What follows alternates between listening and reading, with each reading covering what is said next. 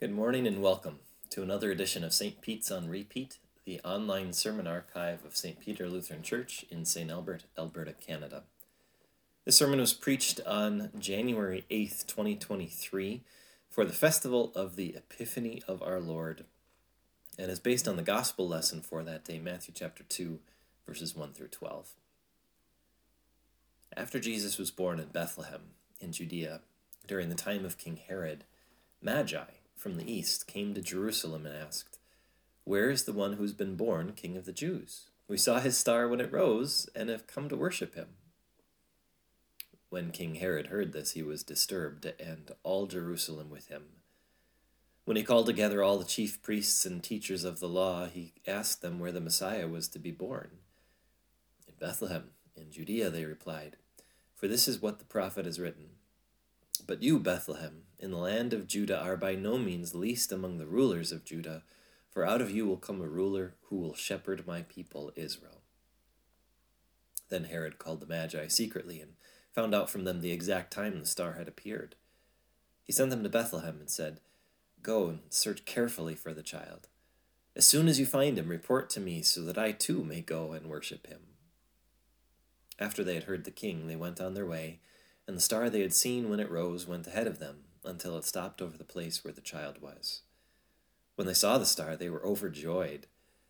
On coming to the house, they saw the child with his mother Mary, and they bowed down and worshipped him. Then they opened their treasures and presented him with gifts of gold, frankincense, and myrrh. And having been warned in a dream not to go back to Herod, they returned to their country by another route. This is the word of our Lord. Dear brothers and sisters in Christ, if I were James Cameron, I know exactly how I would direct the opening scene of a Magi movie based on Matthew chapter 2. The camera fades from black to an empty room. It's ancient, dusty, dingy. On every wall there are floor-to-ceiling shelves packed full of scrolls and books and rolled-up pieces of leather with writing on every inch. As the camera pans through the room, it circles around a table in the middle with more papers piled high, but one scrap carefully laid out on top. It's covered with characters you've never seen before from a language long since forgotten, and then superimposed on the screen for the audience in papyrus font are words setting the scene. A forgotten prophecy.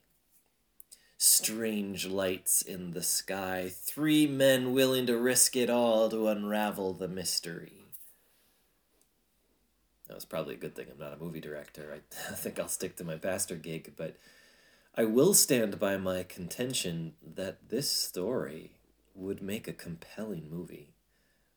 There's mystery and drama, a sociopathic tyrant, and exotic people from far-flung locations traveling halfway around their known world to find the one thing that will change their lives forever.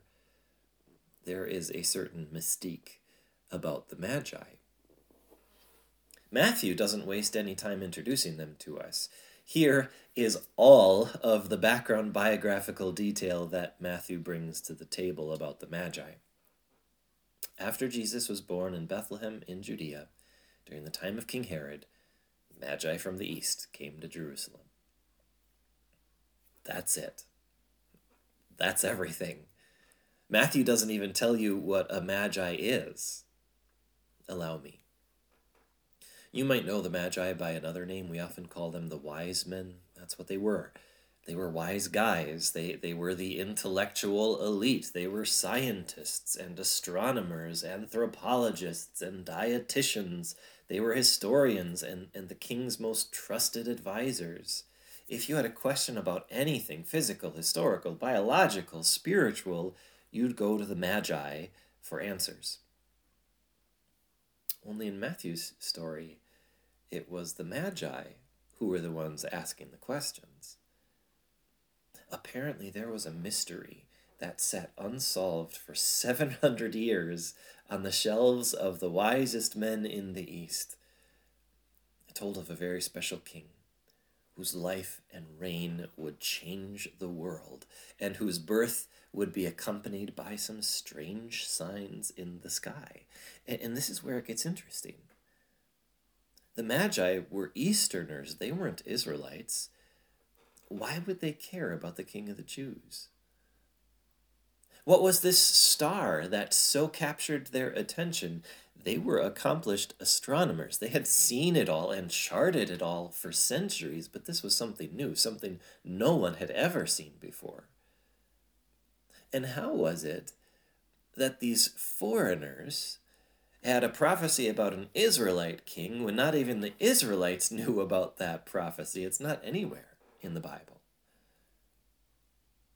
And yet these mysterious magi believed in that mysterious prophecy so completely that they were willing to leave their homes behind, embark on a months-long journey, cross a desert without even knowing where they were going. They had a fragment of knowledge, a piece of a promise, but it was enough for them to drop everything, pack up their costliest treasures, and travel to Jerusalem looking for answers. Where is the one who has been born King of the Jews? We saw his star when it rose and have come to worship him. King Herod didn't know how to answer that question, but the people's chief priests and teachers of the law did. In Bethlehem in Judea, they said. And then they quoted a prophecy that is plain as day on the pages of Micah, available to anybody who had access to the Bible. It's interesting, isn't it? The chief priests and teachers of the law had so much information, but they did so little with it. The Magi had a fragment of a prophecy, and it inspired them to incredible acts of blind faith. The chief priests and teachers of the law had books and books of prophecy, but they couldn't even muster up an ounce of curiosity, let alone faith. Brothers and sisters, there's a warning there for us. You have pages and pages of prophecy. You have the entire revealed will of God in black and white. You have promises in Scripture of forgiveness and salvation and eternal life. We just celebrated the 2027th anniversary of Jesus' birth.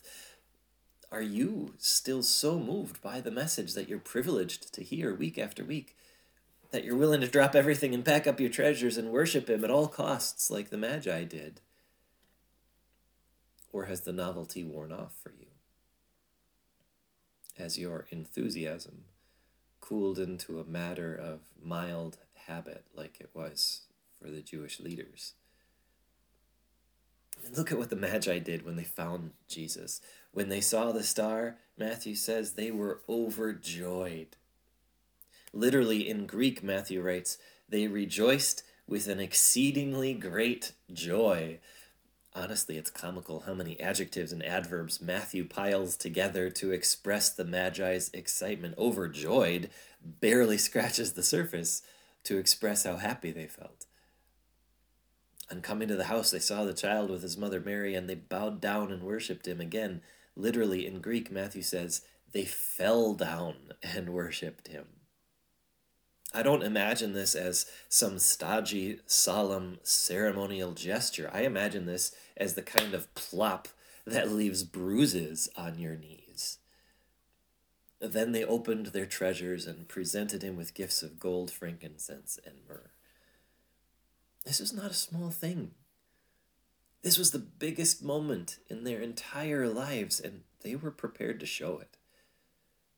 These foreigners traveled for months and brought extravagant gifts to match their enthusiasm to meet the one who had been born King of the Jews. Because in their heart of hearts, even though they were not Jews, they knew that he was their king too. And here's the truth about the story of the Magi. You know, in my Bible, this section of Scripture is called The Visit of the Magi. But the real headline is in the first 4 words. After Jesus was born.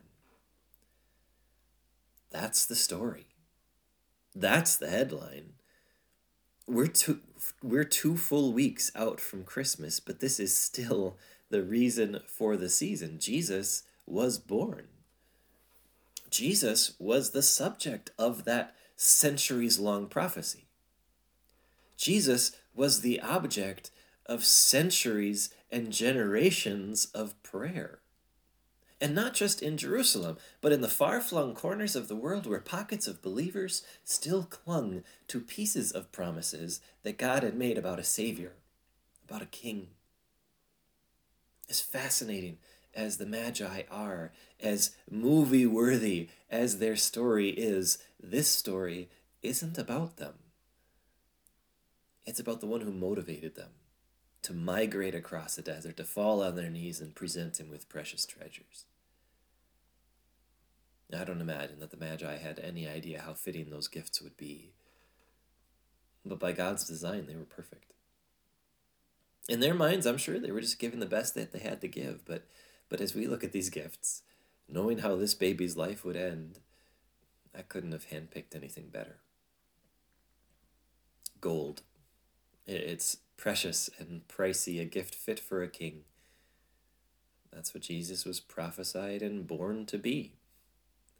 Not a king to challenge someone like Herod for the throne of a tiny kingdom like Israel, but our true and heavenly king, the Lord of the universe, who sits at the right hand of his Father in a position of power and authority, ruling over all things for the good of those who love him. Frankincense. It was vital to the Israelites' life of worship. They would light incense in the temple, and its fragrant aroma would rise as a symbol of our prayers, rising like smoke to the throne of our God in heaven. Jesus is more than a king. He is God, worthy of our worship and praise. He hears and answers our prayers. And myrrh. It was a fragrant perfume most often associated with death.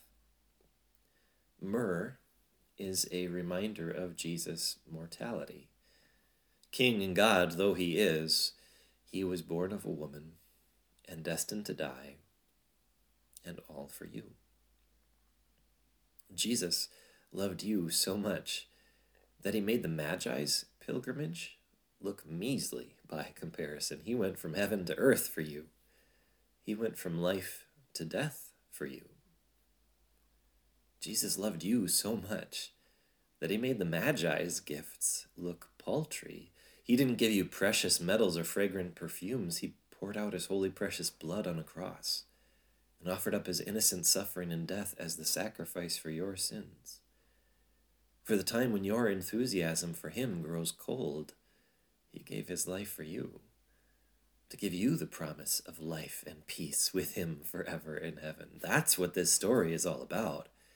It's not about the mystique or the mystery of the Magi. It's about the one they came to worship, the Christ who came to be your Savior, God, and King too, who gave his life to forgive your sin, who rules over all things for your good, who is more than worthy of your worship and praise.